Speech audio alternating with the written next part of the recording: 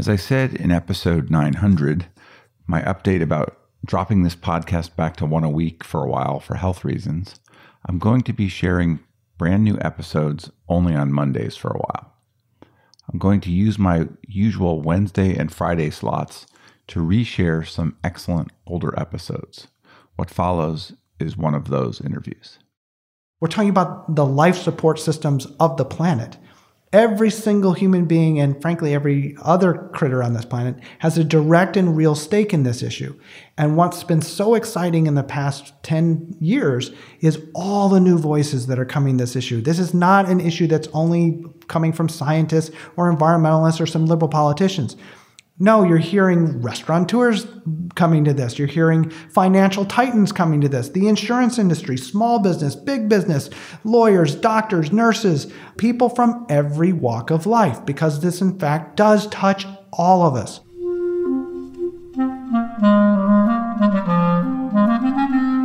Hello, this is the Great Battlefield Podcast. I'm Nathaniel G. Perlman. A great political battle is being fought right now between progressives and the forces of reaction on the other side. This show is about the political entrepreneurs and other progressive leaders who are finding new or improved ways to fight. I was recently in New Haven and was lucky to have the chance to interview Tony Leiserowitz. Tony is director of the Yale Program on Climate Change Communication and radio host at Yale Climate Connections. Tony's on one of the front lines of the climate change fight, both through his radio segments on climate change. He's produced over 1,500 90-second episodes that go out on over 500 radio stations, and with his expert research into public opinion on climate, which has really helped us understand where the public is on this crucial issue. We had a really excellent conversation. Please listen to it. So after a word from my sponsor, my interview with Tony Leiserowitz of the Yale Program on Climate Change Communication.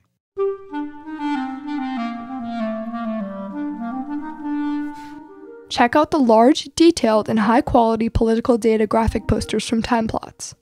Our visual history of the American presidency, for example, lets you see the Clinton, Bush, Obama, and Trump presidencies in full context. Time Plots library includes visual histories of the United States House, the United States Senate, the Supreme Court, and the Democratic and Republican parties. Find them all at www.timeplots.com.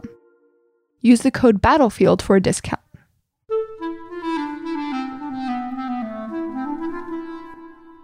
Hi, Tony. Hi, Nathaniel. Great to be with you. Great to be with you. Would you mind introducing yourself and giving me a quick biography? Sure. So my name's Tony Leiserowitz. I'm a faculty member here at the School of Forestry and Environmental Studies at Yale. And I direct the Yale Program on Climate Change Communication. And basically, we do two main things. One is we do research. So we study how do the American public and other publics around the world respond to this issue. So what do they understand and misunderstand about the causes, the consequences, and the solutions? How do they perceive the risks? So the likelihood and severity of different types of impacts could be health impacts, national security impacts, economic impacts. What kinds of policies they support or oppose. And then what kinds of behaviors are people engaged in around climate and energy and other environmental challenges. And so by behavior, we look at how people actually use, waste, or conserve energy at home and on the road. Secondly is consumer behavior. So will they prefer the products and services that are better for the planet? But also, interestingly, to what extent are they willing to reward or punish companies for their actions? And I'll actually just take a moment to say, interestingly and historically, Americans have been far more willing to essentially vote with their dollars on this issue than to vote at the ballot box. Though that's changing, and I'm sure we'll talk about that. A third major kind of behavior is social behavior. So how do we talk about this? Or more often, why don't we talk about this? And also, what is the role of social norms, these unwritten cultural rules that actually guide much of our daily life? And let me just give you a quick example from my own background. I'm in my 50s, so this is maybe a little dated. But when I grew up as a kid, there was smoking everywhere. It was in bars, it was in restaurants. I mean, if I took an airplane, I would be strapped in a seat next to 50 other people puffing away in a metal tube. I mean, you could not escape it. If I was to pull out a cigarette right now and light it, you would recoil in horror. And that's not because of laws or regulations. It's because the social norm has so changed. That is no longer appropriate behavior. And it turns out those social norms play a really important role in lots of our decision-making, including politics, political behavior. And political behavior is the last major kind that we look at. Not just do you support a policy or not, or do you support a candidate or not, though we do some of that. What we've really been interested in is what leads people to become active citizens, to actually say, I don't want to stand on the sidelines and watch the world burn. I want to roll up my sleeves, get involved, and do what I can to make a difference. And then ultimately, we are scientists. So our ultimate question is answering why. What are the psychological, the cultural, the political reasons why some people get really engaged with this issue? Others are kind of apathetic, and some are downright dismissive and hostile. We work at a lot of different scales. We've done dozens of nationally representative surveys here in the U.S. We've also did the first ever studies in China and India, and then we partnered with the Gallup World Poll for a few years where we studied this issue in about 130 countries around the world. So I'm happy to go to whatever level you'd like to discuss. And then out of this now more than a decade's worth of insights, we then also run our own small effort to engage the public ourselves. And that's primarily through a radio program called Yale Climate Connections, which is a brand new 90-second story every day, Monday, Tuesday, Wednesday, Thursday, Friday, that currently plays on about 520 stations across the country. And these are stories of everyday people from every walk of life in their first-person voice, describing how climate change is affecting their lives right here, right now. And importantly, their stories of how they're actually rolling up their sleeves and taking action. So it's been this incredible journey for 6.5 years now of a radio program and podcast and website where we get to learn from Americans exactly how climate change is impacting us now and what people can do. It strikes me as a really important and really fulfilling job and a kind of an amazing place to have put yourself in a career. Can we trace your career a little bit to see how you got here? Yeah. Where'd you grow up and what kind of family, and was environmental concerns part of that? Yeah. So I grew up in mid-Michigan, and I know your viewers can't see it, but I'm holding up my hand right now because I brought a map, and on my palm, you can see right here, I grew up right in the middle of my palm, just south of East Lansing, Michigan. I grew up on a 79-acre farm. My dad, however, was a professor at Michigan State, a professor of sculpture. I'm the son of two artists. But I grew up in the country. I went to a small rural school. I literally grew up, you'd leave in the morning and didn't come home until the dinner bell rang at night. Lots of times in the pond, out in the woods, tromping the fields, playing with my friends, or just being alone. So it was an amazing childhood and being on a farm, and it was a working farm. I mean, we had a horse, and we had a cow, and goats, and chickens, and rabbit, and so on. And so dogs, cats, a pond with fish, and so on. And so it was an amazing place to live in many ways. And so I had a very deep personal connection, I guess, to the natural world as a result. But I then went to undergraduate with the idea that I was going to be, I was an international relations major. And I studied Cold War politics because this was during the Cold War. And I thought I had a long career ahead of me, basically keeping the world from blowing itself up. So I studied nuclear policy with the Soviet Union and China and the US. And 6 months before I graduated, the Berlin Wall came down. And my international relations degree turned into a history degree like overnight. And this was at Michigan State? This was at Michigan State, yeah. So I followed a friend out to Aspen, Colorado, of all places, with the idea I would, ski a little bit, make some money. I had a dream I would travel around the world and so on. And instead, I ended up getting an actual job at a wonderful little research institute called the Aspen Global Change Institute.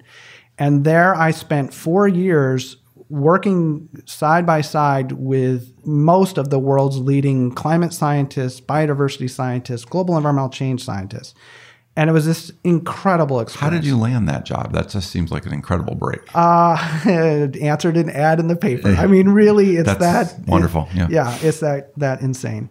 So yes, I'm one of the first staff members of this institute. And again, it was just this incredible experience. I mean, I knew about climate change vaguely before then, but now I really, really learned it. What came out of that, though, is that at the end of that 4 years, I found myself getting increasingly frustrated. Basically, nothing to do with the people. The people are fabulous. But I felt like the natural sciences were helping us really understand symptoms, but weren't really helping us understand the underlying causes. Because the reasons why we have this problem, climate change, or biodiversity extinctions, or at the time the ozone hole, was because of humans. And so the question in my mind was, well, if you want to solve these problems, the answer doesn't lie in the natural sciences, it lies in the human sciences. So what is it about human beings that leads us to perceive the natural world in the way that we do, to make the decisions that we do, to behave in the way that we do? And that led me back to graduate school and ultimately to this position where I'm still trying to understand that basic question. And you went and got a master's and a PhD at Oregon. Yeah, right? at the University of Oregon. And what did you study and what was your dissertation? So my master's degree was in environmental studies. There I had the great opportunity to study with Mark Johnson, who is very famous for publishing with George Lakoff. Lakoff and Johnson wrote the book, Metaphors We Live By. And so I studied with Mark, and I actually did my master's on metaphors of nature, trying to understand what are the range and diversity of metaphors that human beings use to conceptualize this incredibly complex, buzzing, beautiful and scary thing that we're part of, right? The natural world. And then I decided to stay, and I was the first person through a brand new PhD program in environmental science studies and policy. I also had to be trained in the discipline of human geography, so I'm also a geographer. But I had the great opportunity and honor, frankly, of working with one of the founders of the field of cognitive science of risk perception, a guy named Paul Slovic. He did a lot of cutting-edge work with Daniel Kahneman and Amos Tversky, also very famous in the realm of heuristics and biases and so on. So anyway, I was able to put together this incredible, diverse set of leading scholars and actually conduct my own first national representative survey of Americans' perceptions of climate change. And I've been doing it ever since. Where are we now in terms of Americans' perception of climate change? So we've been tracking this in particular over the past 12 years with a project we call Climate Change in the American Mind. We do 2 nationally representative surveys a year, every spring, every fall, every spring, every fall. Basically, the big pattern, I'll just say quickly, is that when we started this back in 2008, climate change had hit a high water mark. And you may remember this. In the 2000s, a whole series of events happened that kind of bring climate change to way up in public consciousness, from Inconvenient Truth to The Day After Tomorrow. Turns out that disaster movie had a big impact. I actually did a national study of that. Arnold Schwarzenegger passes AB 32, kind of thumbing his nose at the then George W. Bush administration.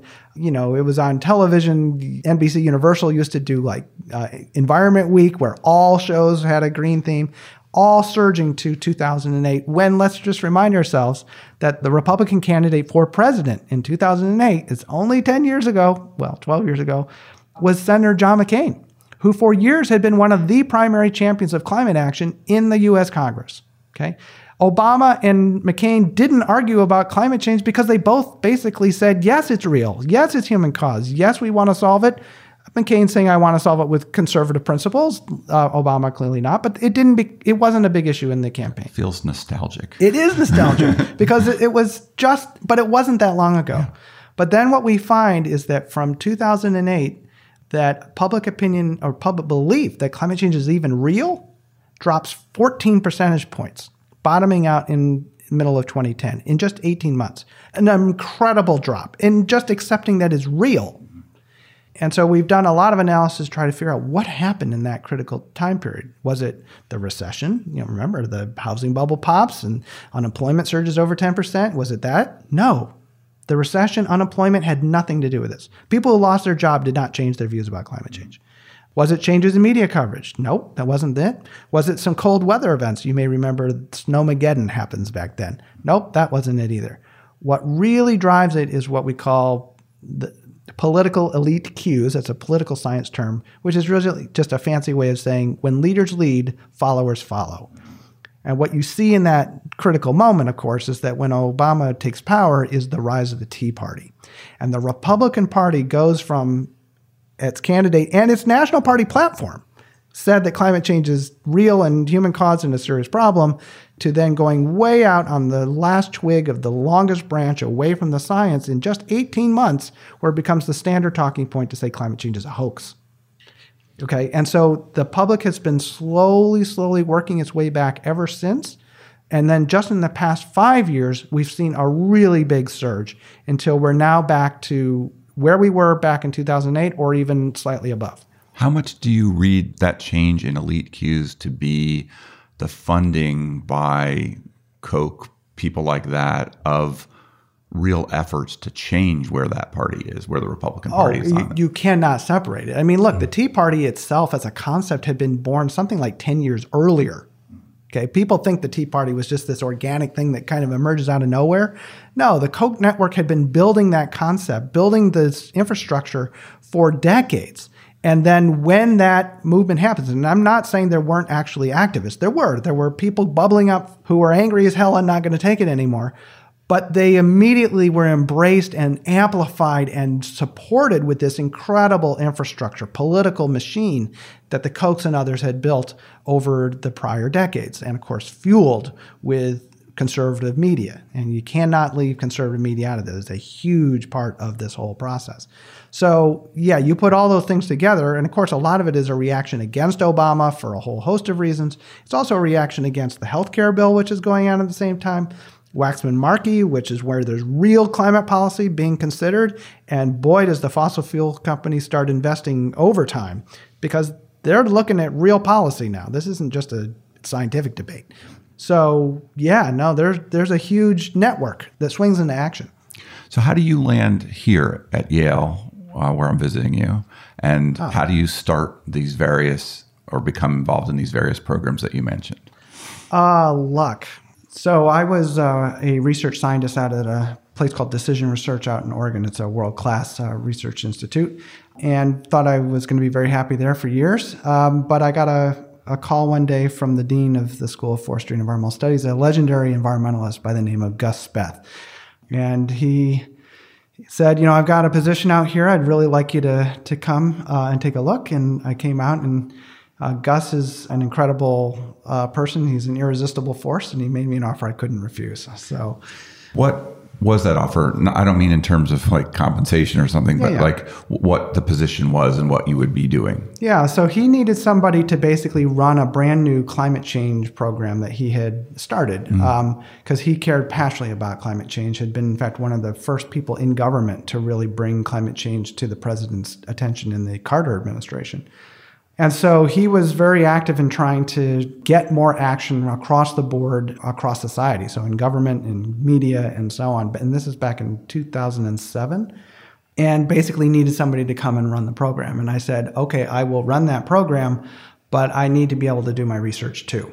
And thankfully, we negotiated well, and ever since then we've been just growing and growing as a research program. And so give me a sense of that. How big of an enterprise is it now as a research program? How many people work in it? What impact can it have? Yeah, I mean, we have about a dozen full-time staff plus and scientists, plus probably another 30 students that are very involved in helping this. So we're very much a learning opportunity as well as practice. On the media side, the Climate Connection side, that's probably another 25 journalists across the country doing that kind of work, plus radio producers and so on. So yeah, it's grown to be quite an enterprise. Was the radio idea, the podcast, was that there from the start, or did that come along? So that happened also in that 2007, 2008 moment when, if you remember, with the recession, journalism was in a massive crisis, still is in a crisis, but really back then, where the business model was broken, mostly because of classified advertising. And Craigslist, that's right. Yeah, I mean, whole papers went out of business, and I think 50,000 reporters lost their jobs, and it was often the science and environment reporters who got canned first. And unfortunately, we lost a whole generation of some of our best reporters. And climate change is not a story that you can just parachute into without any background or understanding. I mean, it is a complex issue, and there's a lot of history and permutations of this issue, a lot of stakeholders in this beat.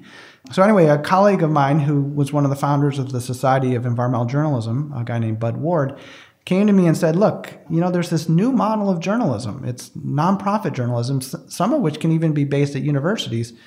Would you be willing to give it a try? And I stupidly said yes. And so we started by actually hiring a number of those environmental journalists who had lost their jobs, and started with an online news organization, essentially, doing online articles. Then we, a few years later, added a monthly video series with a videographer named Peter Sinclair, which we've continued. And then about 6.5 years later, he came to me with the idea of doing a radio program. He had done something kind of similar called EnviroMinute many years ago. He said, would we like to try that? And again, I stupidly said yes. And now I think we're nearing our 1,500th episode story that we've broadcast nationally. And you mentioned it was quite short. 90 seconds. 90 seconds. Has it been that length the whole time? The whole time. And that was a very conscious decision. Yeah. We could have done a half-hour program, but then it would only play at like 10 o'clock at night on a Saturday. And I might listen to that or probably wouldn't listen to that. So it would just greatly limit our ability. Yeah. Whereas with 90 seconds, that's the interstitial, right? I mean, especially because we're on especially public, community, and college radio stations. Yeah. And so they just drop us into, that 90-second slot that they have, say, in Morning Edition or All Things Considered or so on and so forth. So it's perfect. And it turns out you can do so much with just 90 seconds. I mean, you can tell an entire story in 90 seconds. Sometimes a constraint like that is a wonderful thing. It is. Give me a couple examples of things that you've covered in 90 seconds. Oh, gosh. One of our first ones, in fact, our very first story, and I'll tell it as a longer story. You have 90 seconds. In 90 seconds. So in the state of Georgia, there is a company called Georgia Power that for years has been one of the dominant energy providers they basically have a monopoly. And monopolies are great businesses. If you can get one, I highly encourage you to find one. I worked on it. So anyway, they had set the system up so homeowners who put solar panels on their roof could not sell their electricity in the grid. Why would you want the competition? So in the state of Georgia, the Sierra Club partnered with the Atlanta Tea Party, one of the original Tea Parties. Let me say it again. The Sierra Club partnered with the Tea Party. Okay, not computing, but go ahead. Yeah, to fight those rules, and they beat them twice, and now homeowners can sell their electricity in the grid if they put solar panels on. That's great. So the question is, why would they do this? Mm-hmm. Okay, Sierra Club, easy to understand, bunch of greenies, tree huggers. We know why they did climate change. Yeah. Why would the Tea Party do this? They don't even believe climate change is real. Because it aligns with their core underlying value system. And this is what we see in our research is really driving a lot of the animosity towards climate change as an issue, is what we call the value system of individualism. Individual liberty, individual freedom, individual autonomy, and that's usually framed as anti-government. Government's too big, it's too intrusive, too much taxation, too much regulation. We all know this discourse because we've been steeped in it for a generation or more. So the point is the Tea Party really reflected that kind of individualistic worldview. And for them, rooftop solar is a way of actualizing their values. Sure. It's not about climate change. It's about who's the government or some company to tell me what I can and cannot do with my castle. And if I'm producing electricity, why shouldn't I be able to participate in the free market? Yep. Okay. So the point is that it's an example of where totally different bedfellows can come to support the exact same policy for completely different reasons. Yep. And that, to me at least, is the art of politics. Yep. How do you build coalitions for policy change that may not all do so for the same reason? I think it's a really important thing to understand about politics that not everybody who's very strong on climate change always gets. That's right. Yeah. Right. What's another example of a 90-second? Innovative stuff. I mean, just incredible innovative stuff. So there is a restaurant in San Francisco called The Perennial. A couple world-class chefs. They had a kid. And suddenly the future became really important to them. So they decided to quit their jobs and create their own restaurant that basically, well, you've heard of farm to table. Mm-hmm. Well, this is kind of farm to table to farm. So what they did is they built an aquaponic greenhouse over in Oakland, I believe, where they grow the vegetables that they serve in the restaurant, but the vegetables grow in a water solution with fish in the water solution. So the vegetables are getting fertilized by the fish, and the fish are, swimming in there, and both are being used to feed the patrons, and then the table scraps are going back and feeding the fish.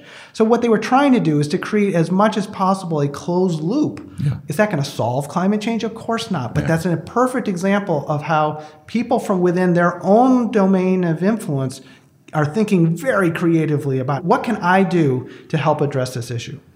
What are the main sources of these stories that you're coming up with? How are they coming to you? Well, I got to say, it's just looking. Yeah. And this is something that the traditional media just doesn't do because they tend not to tell these kinds of stories. But we have a team of reporters across the country. They're constantly looking for them. So they come, some of them are brought to our attention. Some of them are ones that we go out and find. Sometimes they're things that somebody else has like mentioned in an article somewhere. And then we say, oh, there's something interesting there. So yeah, they come from lots of different directions. And again, we welcome story ideas if anyone has them. Do you read them? Do I read them? Yeah, or are they read by each reporter? So the radio stories I actually narrate. So our producers will actually interview the person, collect the actualities is what they're called, and then we construct the story to help provide the context. And so that's my job, is to basically provide that narrator role. What was your favorite of all time? My favorite of all time? Oh boy. One of my favorites, at least, is because it's got such an emotional hook, is Reverend Lennox Yearwood started a music company called Climate Music, People's Climate Music. He got some Grammy-nominated artists to do a cover of the Beatles' Here Comes the Sun. And it's the way he describes the vision of this. And that song now, of course, takes on all this additional meaning in the context of climate change and solar energy. Here comes the sun. But also that sense of hope that this is a really tough struggle. And he says this so much more powerfully than I do. This is a really tough struggle. And it's easy to get despondent and depressed and feel like there's no hope. And yet, here comes the sun. I mean, that there is hope, that it is a struggle worth fighting for, as he says. That's one of my personal favorites. What effort is involved for you in each one? Is it a lot of time to do each one of these episodes? It's not that bad. I mean, I do get involved in the editing process, but I mean, the scripts are ultimately written by our reporters. And then I have to go in and do a few hours of narration taping. So it's not that bad. What's your sense of the impact? What comes back to you after you put these things out in the world? So we know that there's tremendous enthusiasm for the program among the radio stations, because we've grown from, I think we started with maybe 130 stations at the beginning, and now we're up over 520. And what's interesting is that most of those stations are in quote unquote Trump country, not Clinton country. We've actually mapped them. We're reaching a lot of Americans that you might not think of as being interested in climate change. To us, that's super exciting. I mean, it may not be San Francisco, though we have stations in San Francisco, but in some ways, we're more excited about engaging people living in Nebraska or Idaho or Oklahoma, because they so rarely ever hear the words global warming or climate change. And when they have, they've tended to hear it in a very negative, conspiracy-oriented kind of framework. We've been really excited about that. And we also have seen how they do on social media, and we've learned a ton. I mean, one of the things that we see is that conservatives are very engaged with our stories. Oftentimes, not because they're like saying, hey, this is the greatest thing since sliced bread, but because they click through. In other words, they want to know more, which is entirely appropriate given where most conservatives are right now. And it's actually a really, I would say, somewhat hopeful sign. I mean, yes, of course, we wish conservatives understood the gravity of this issue and were actually taking the lead, or at least trying to jostle for the lead. But given where they are right now, this fact that so many of them are, in fact, curious, they want to know more, they want to learn more about this issue, I think is at least one glimmer of hope. Has the climate denier side taken note of what you do? Is there any coordinated other side of this that's out there in the radio land? Yeah, I don't know. I mean, look, they were, Rush Limbaugh was doing this work and, putting out climate denial long before we came along. So if anybody owns their airwaves, it's Rush and his followers or his imitators. So yeah, no, they've been doing this approach, and not just on radio, but on television, on radio, on social media. No, they've been very sophisticated. As a communications scientist, I have tremendous respect for what they have wrought. They are really good. They also have a lot of money, but they're also really good. How do you think the moves that Trump made to pull us out of an accord, to change the number of scientists in government, a lot of the things that he's doing that are going the other direction, how do you think that's affecting public opinion? So we can see that public opinion is actually reacting against that. It's actually why Trump felt the need to, a few months ago, come out and try to claim, he did a whole speech, if that's what you can call it, about what a great environmentalist he is. He says, nobody cares about the environment more than I do. You know, clean water, clean air, all that kind of stuff. Yeah. It's because they're vulnerable. And we see that actually in our data. So we've been asking Americans, how important are 29 different issues in determining your vote for president in 2020? And climate change and the environment have soared in public priorities over the past, say, year and a half. If you're advising a regular citizen, what are the best sources of information for them about climate, about this complicated environment that we're changing so much? Where would you say people ought to go? Oh, gosh. I mean, there's so many options. Start with NASA. NASA has actually a really good website on climate change. And so I would just encourage you to go there. And if you're interested more specifically in the United States, go take a look at the National Climate Assessment. It's actually a very well put together report for the public, and it's interactive. It's Web 2.0, and it really is organized in a way that's trying to answer people's questions about climate change, not just a bunch of science.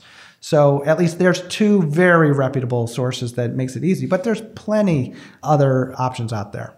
You must, in your position, from time to time, have to answer the sort of basic question about why do we know that this is real? It must be frustrating, actually, to face that when it's kind of like the evolution question. How do we know evolution is real? Well, oh my God, it's written throughout every piece of biology everywhere that everyone's studying. But how do you respond to that kind of question that's so broad? Our particular interest is, why do people believe it is real, or why do they not believe it's real? Right. But some of that has to be a little bit grounded in what we can measure and see. Oh, no question. And look, people often go, oh, they just discovered this issue. I mean, no, the science on this goes back to the 1800s, okay? And it's actually perfectly understood at its core. It's actually quite simple. Carbon dioxide and other greenhouse gases, but mostly carbon dioxide, traps heat. I mean, this has been performed thousands and thousands of times in laboratory experiments in the high school. I mean, your kids can do this and show that, in fact, when you fill a chamber with CO2, it traps heat. And really, it comes down to something that simple. Because we are burning fossil fuels, and land use change as well, but mostly the burning of fossil fuels, we're pumping gigatons, billions of tons of this carbon pollution into the atmosphere, where it basically creates like a blanket. It's a heat-trapping blanket, just like the way your mom might have thrown a blanket over you on a chilly night, and your body heat gets trapped by that blanket. In a similar way, that blanket of CO2 or carbon pollution encircling the Earth is trapping more and more of the sun and the Earth's energy at the Earth's surface, which is warming up the atmosphere, or at least the lower atmosphere where we live, which then has all the negative consequences of, not just the melting of ice, but the shifting of weather patterns, making it incredibly hot, drying out things. We're seeing that right now with what's going on in Australia, and so on and so forth. I mean, just many, many, many, many consequences. And then there's the evil twin of global warming, which doesn't get as much attention, and that's ocean acidification. Because the fact is that all that carbon pollution that's going in the atmosphere, most of it ends up actually being absorbed by the oceans. The oceans themselves have become more acidic, okay, and are becoming ever more so as they absorb more and more of that carbon dioxide. And that is now having consequences for the entire food chain in the world's oceans. So although ocean acidification doesn't get the attention it really deserves, that's the other side of this same pollution problem that we're talking about. So are we doomed? Oh, gosh. That's our choice. I'm going to quote Henry Ford here, who said, those who think they can and those who think they can't are both right. Because if you don't think you can, then this is self-fulfilling prophecy, because you won't. But the fact is that we have all the capabilities currently in hand. We don't have to invent cold fusion, though if anybody out there has invented cold fusion, please give me a call. But we don't need it. We have the technology now. We have the capability now. I mean, in fact, many of the solutions are actually now cheaper than coal and oil and even natural gas. But we're up against a system that has been built to exploit those particular sources, and a political and economic system that wants to hold on to the status quo as long as possible. So that's what I mean by it's our choice. The climate system hasn't reached a runaway status yet, though it could. And unfortunately, our window of opportunity to head off those kinds of runaway events is narrowing. I mean, we've wasted the past 40 years. So time is getting shorter, but the solutions are readily at hand. It's really a question of what I would call public and political will. What is making you most optimistic that we will find that will, make the changes, or sort of have them invented and let the economy sort of take care of it, which when pricing for solar is lower, it sort of drives that? So I would say, broadly speaking, two things. One is just innovation. So the fact is those solutions are available now. I mean, the price of wind, the price of solar have dropped so precipitously that they are literally cheaper than coal or oil in most of the world. And so that just wasn't the case before. This is not a case of having to eat spinach or something. This is actually, I mean, whole giant utilities are saying, we're actually going to mothball our existing coal-fired power plants that are running right now because it's cheaper now to just take the loss on that big capital investment and instead put the money into wind and solar, which are cheaper now and only going to get cheaper and cheaper because the ultimate fuel source is free.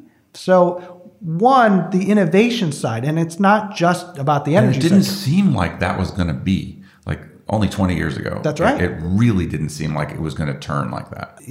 Or Actually, even maybe more recently. So Michael Grunwald wrote a whole book on the New Deal, which really, I think, captures this well. Most people don't understand that one of the great legacies of the Obama administration is that in that process of responding to the financial crisis, they were able to get $80 billion, I think, invested into the clean and renewable energy revolution.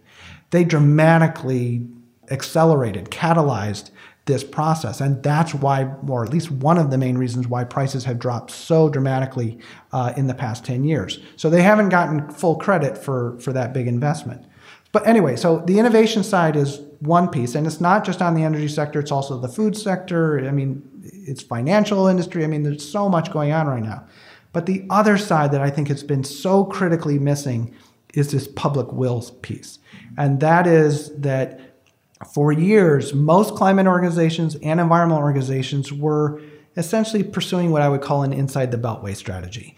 These were professionals, right? Policy wonks, economists, writing legislation, lobbying elected officials directly, making the rational case. Here's why you should act. Unfortunately, they were up against a foe that was far bigger, had far more influence, far more money. And those rational arguments alone just aren't strong enough to win the day. I think Waxman-Markey is a case in point. What they unfortunately didn't invest enough in my view, and not only just my view, there are many scholars that feel this way, is they did not invest in building political power. Power in the districts, the public will. Their constituents in every Senate district, every congressional House district, in every state senate in City Hall, saying you are going to act. In other words, exerting political muscle. And just to make a key point on this, there's a political science term for this called the issue public. And so as somebody who studies public opinion, people often think, okay, look, public opinion, the goal with public opinion is just to get a majority of Americans to support something. And that's important. I don't say that's not important, because in the end, majority support means that a politician feels safe in taking action because they feel like at least the voters aren't going to punish me. But that's not enough. You need what's called an issue public. An issue public is a small percentage of the country or of the population that are deeply, passionately concerned with an issue. And we know what issue publics are. It's the pro-choice or the anti-abortion movement. It's the pro or anti-immigration movements. It's the gun control movement or the NRA. Let's take the NRA. NRA is a great case in point. We're a country of over 300 million Americans. The NRA, you know what their membership is?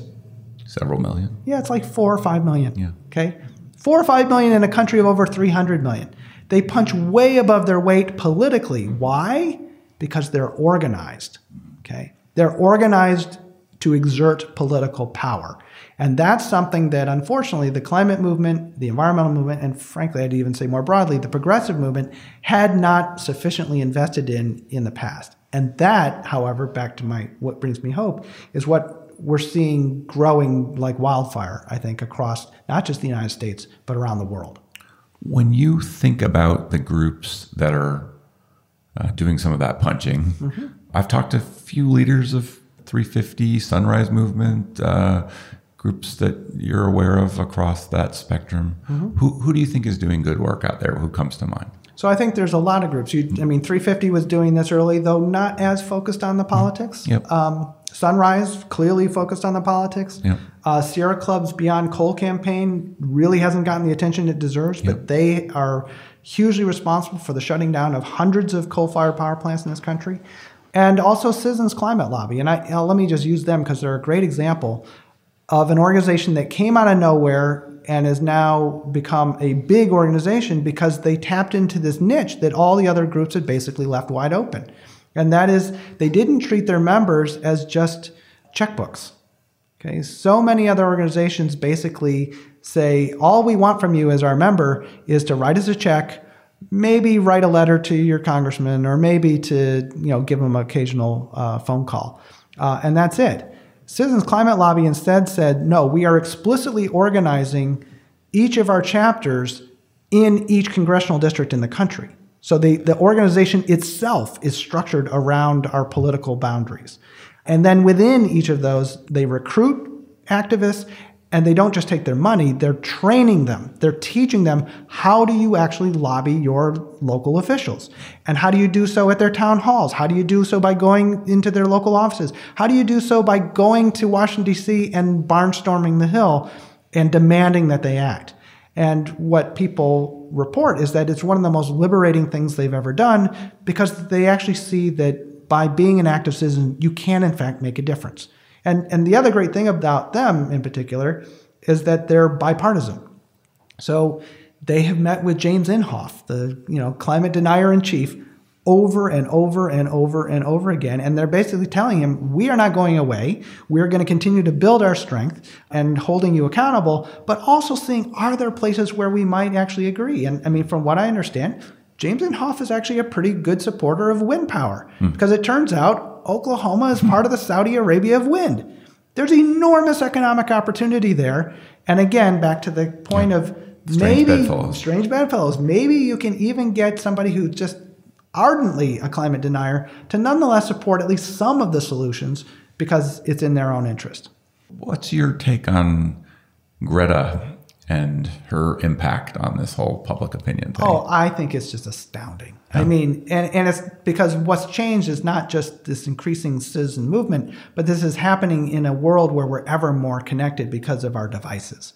Greta goes from being a solitary teenage girl sitting by herself with a little hand-printed sign outside the Swedish parliament to just 13 months later leading the single largest climate march in the world with 4 million people around the world joining her in the streets demanding action.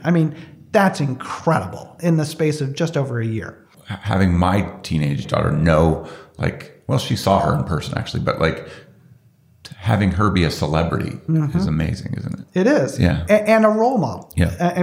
Because that's crucial, is that teenagers and frankly adults have been incredibly inspired by what Greta's doing. And I think to her credit, she has decided to focus entirely on saying, just pay attention to the science. I'm not here to tell you what to do, what the solutions are. I'm a kid, but I am telling you that you need to take this issue as seriously as the science suggested it is. So I think that's a very powerful thing. I think keep your eye on that movement, though, because its basic communication strategy has been to be very condemning of adults. You have failed to act. And I think the danger is that it becomes a generational conflict. I think it's entirely appropriate to be lobbied at politicians and at leaders of big companies. But the fact is you don't want to alienate your potential allies. No, and this is an all-hands-on-deck moment. Yeah. We need the older generations at least as much as we need young people to stand up and act. How do you think this plays into the 2020 presidential election? So that's been one of the fascinating things in the survey data is that we have seen climate change. In fact, we just reported this a week ago, is now the number one voting issue among liberal Democrats. And it's number 5 among moderate conservative Democrats. That has never been the case before in American political history, where climate change is at the very top of priorities. And we've seen this building and growing over the past 2 years. I think that's not only incredibly important, but I think it helps us explain what's been going on in the Democratic primary race, where all 372 candidates who've been running for the Democratic nomination have all talked about how climate change will be one of their priorities. Yes, there's a spectrum in terms of their plans and how serious they are about it, and sure. And some of the most serious have been knocked out quite quickly. That's true. Governor of Washington. But Jay Inslee had a huge impact on the field. I mean, Elizabeth Warren basically adopted his entire climate strategy. In fact, a number of his advisors came straight over from him. So I think Jay Inslee actually had a huge impact in reorienting the field on this issue. So no, the issue is being talked about more, and this is where it gets really fascinating because you see this symbiotic relationship between the base of the party and now the full party is increasingly saying, what are you going to do about climate change? So the people running for the nomination are talking about it more, and the more they talk about it, the more it elevates as an issue among their public. And it's this positive feedback process where they feed off of each other. They support each other. Do you think in a general election it helps the Democrat if they run on that? So my crystal ball is cloudy, and frankly, I think everybody's crystal ball is cloudy. If this is a normal election, which we know it's not going to be, in the past you would say the Democratic candidate is going to run to the left in the primaries and then run to the center in the general. And likewise, the Republican's going to run to their base in the primary and then run to the center. That's not how elections are done anymore.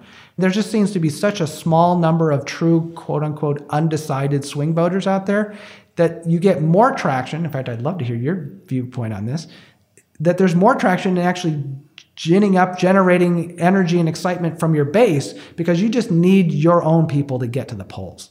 What I would say in a normal world is that climate change would be a big issue as it is right now among the Democratic nomination process.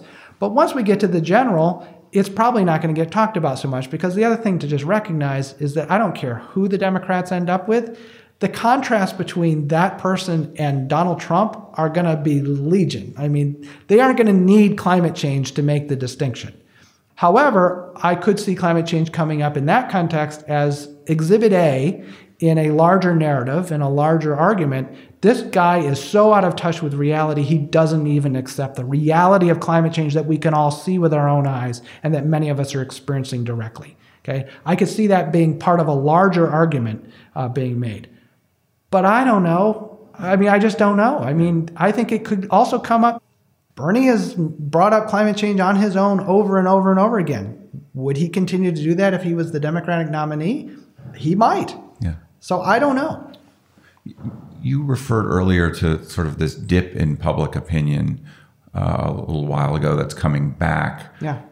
In terms of sort of the battle for the public mind on this issue, how do you think it goes going forward, and how are we doing? Yeah. You're part of that battle as I see it. Sure. So there's a lot of angles to that. First of all, I think the surge that we've seen is due to a couple things. One is the fact that at least some political leaders are talking more and more about it. Secondly, I think the science itself has gotten much more dire. In the past couple of years, we've seen major reports from like the Intergovernmental Panel on Climate Change. They did a big report about what it would take to hold to just 1.5 degrees, which would be no picnic in terms of the impacts. But, we basically would have to do something that's never been seen before. We'd have to reduce emissions globally by like 7.5% each year for the next 10 years to hold to 1.5. Holding to 2 is going to be really hard. And after that, it starts getting really, really scary. So those have been incredible wake-up calls. And then the other is that the media has started to report this more, which is critical. Most people only know about this issue because of media. And then there's the role of direct experience. And we have been tracking that for many years. And I would just say that I think we're just now starting to see the signal of direct experience emerging out of the noise and actually beginning to have a real influence on public opinion. Most people aren't quite there yet. Where they are right now is essentially they've got the question in their mind. They're seeing these record-setting 1 in 1,000-year flood after a 1 in 500-year fire and so on happening over and over again. And the question is forming in many people's minds, what the hell is going on with the weather? Does this have something to do with climate change? So they haven't yet reached the conclusion there, but they're asking the question. When I was walking up the hill here to come visit you, I was thinking about personal behavior and how that fits in. It seems to me like it's one of the most difficult things to change. I'm still driving a car. There's a lot of things that fossil fuels have done for me that I appreciate, including run my computer and everything else. Definitely. And you were talking about norms and stuff, but does this get solved around personal behavior, or are there other roads that we have to travel because of that problem? Great question. So there is no silver bullet to this. Okay, Bill McKibben once famously said, we need silver buckshot. Another way of describing it is we need a portfolio. There is no one solution. We need all the solutions. We need energy efficiency. We need more clean energy. We need to change our buildings. We need to change our transportation system. We need to change the way we grow food. All of these are part of the solution. Personal behavior is complicated. There are things that actually are pretty easy to do. And then there are those things that are maybe a little bit harder, but actually will save you money. They will make you more comfortable. They will improve your health and all those kinds of things. And I've got colleagues who have actually calculated this out. If all Americans took those, basically good, straightforward actions to reduce their own carbon footprint, the American public could reduce U.S. emissions by maybe 9 or 10%. And that would be an enormous contribution to solving the problem because, again, there's no one best solution. But it's only 9 or 10%. The other 90% has to come from structural change. I would love to be able to build myself my own high-efficiency bullet train from New York to L.A. I can't do that as an individual. That is something that only can be done if my society decides this is important, as they did in China, as they did in France, as they did in Japan, where they said, this is something as a society we want to invest in together. And that's where this issue comes back to the role of government, that the government has to play a role. Government is of the people, by the people, for the people, so we can accomplish things together that we just simply can't accomplish as individuals. And it's that deeper struggle that's really the backdrop of what's going on around climate change. Yes, we get all fixated and the deniers love to try to critique the science. But when you scratch the surface, where they're really coming from is that radical individualistic worldview that I was describing earlier. They're afraid of government. Okay? That's a minefield that was laid down. They're afraid that this is an excuse to make big government and take over the economy. Yes. That's the big scary thing. You see that in their rhetoric all the time. They say this is a UN plot to take away our sovereignty. They call environmentalists watermelons. They're green on the outside, red on the inside, right? This is really all about communism. We all are red on the inside, but I'm at least not green at the moment, occasionally when I'm envious. But so anyway, the point being is that is their worldview. They have interpreted this as an assault on their core values. And so they fight like hell to try to preserve their preferred society. Is there one big policy change, carbon tax, something that you think would be the biggest bullet if everything is buckshot? Globally, some of the most important things are really stupid stuff like energy efficiency. Like we waste so much energy. I mean, you're literally opening up the window of your home, most of us, and just throwing money out the window just because your home's not energy efficient. Food waste. Americans literally are throwing away a third of the food they buy.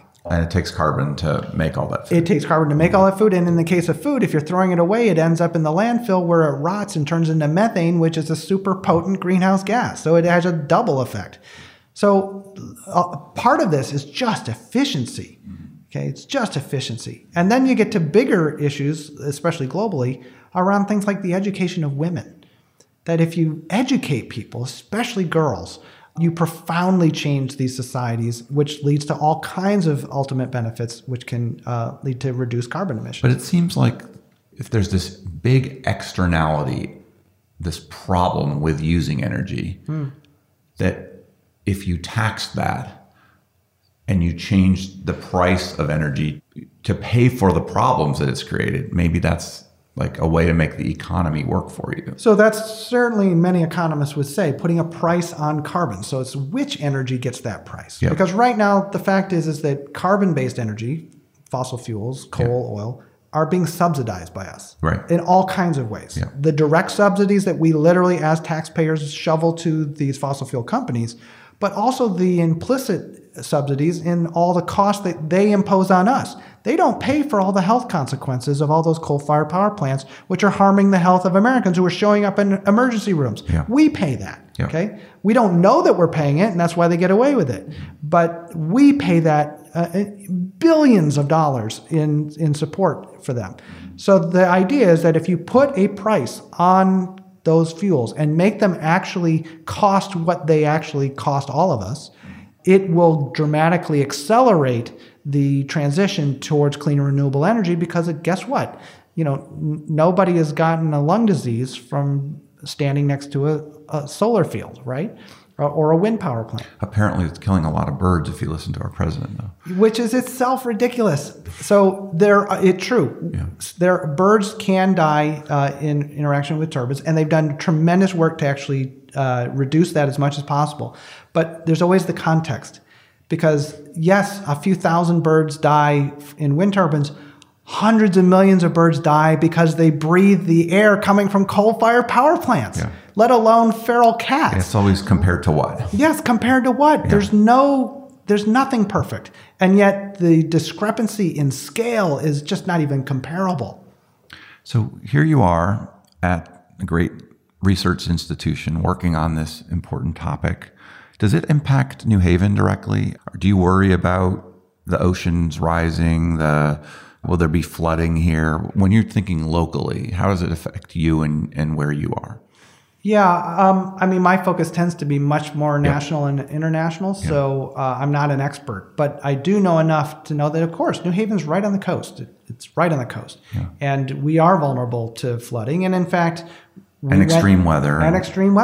We went through, a couple of major hurricanes, including Superstorm Sandy, just a few years ago. And I lived in a neighborhood where homes were literally lifted right off their moorings and destroyed.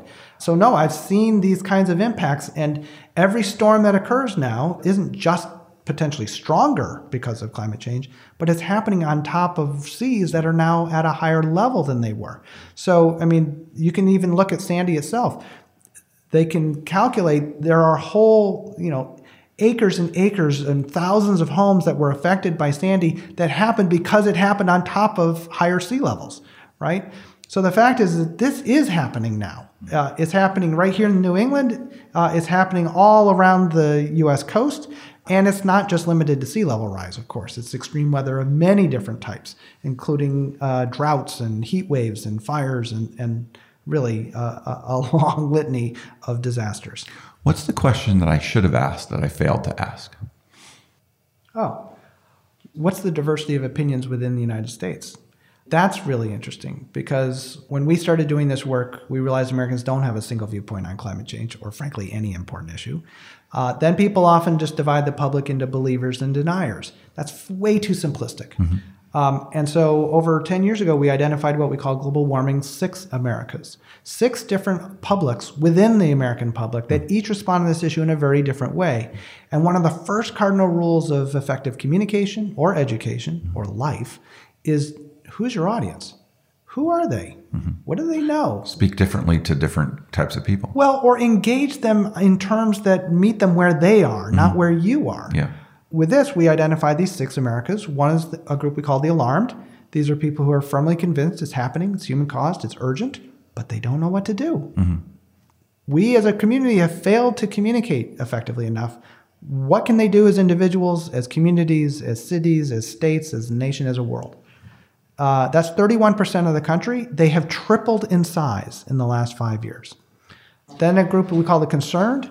These are people who think it's happening, human-caused, and serious, but they still think it's kind of distant, that the impacts are a generation or more away, and that this is maybe about polar bears or developing countries, but not the U.S., not my state, not my community, not my friends, not my family, not me. And so it's psychologically out there, yeah, I kind of want somebody to do something, but I don't see why it's urgent. Then a group we call the cautious. These are people still on the fence. Is it real? Is it not? Is it human? Is it natural? Is it serious or is it overblown? Kind of confused.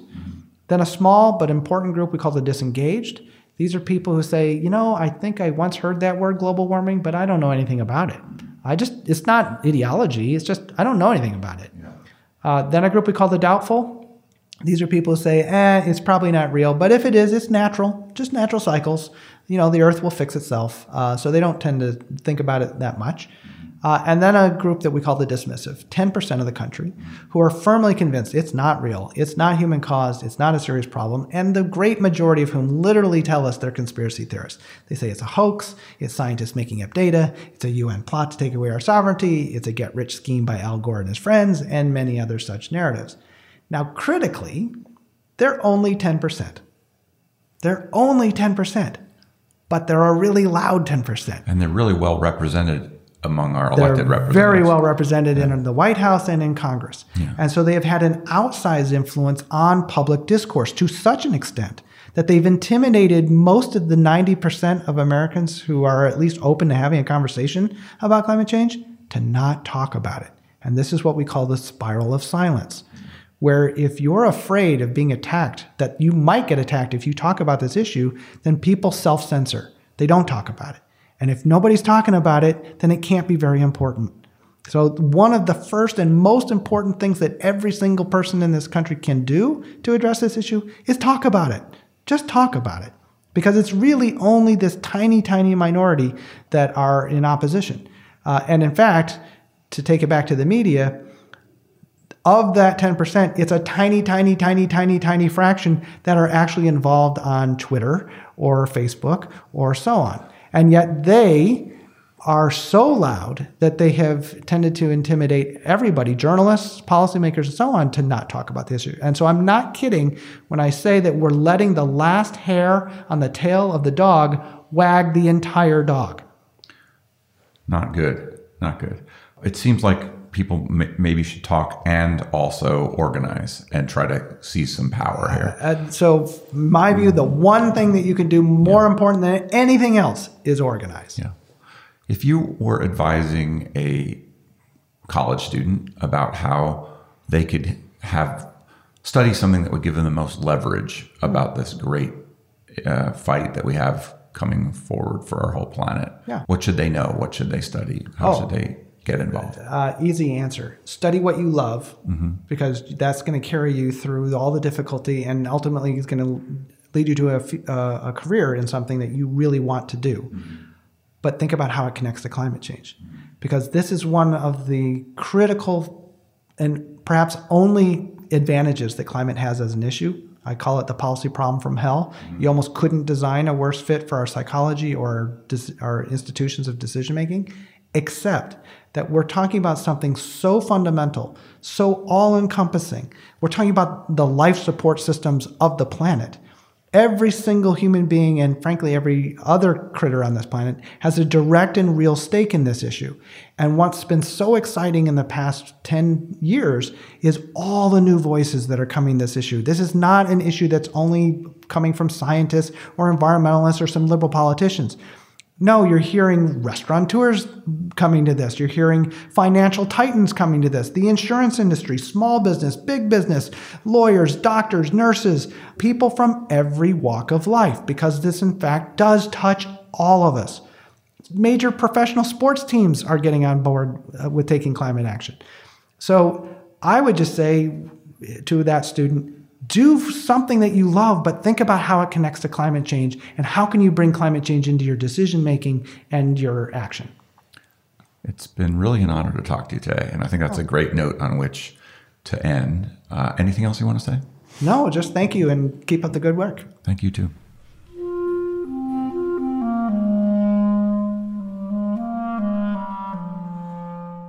That was Tony Leiserowitz of the Yale Program on Climate Change Communication. Tony's at climatecommunication.yale.edu. This is Nathaniel G. Perlman with the Great Battlefield Podcast. You can find us at resistancedashboard.com or by searching for Great Battlefield in places where podcasts are found.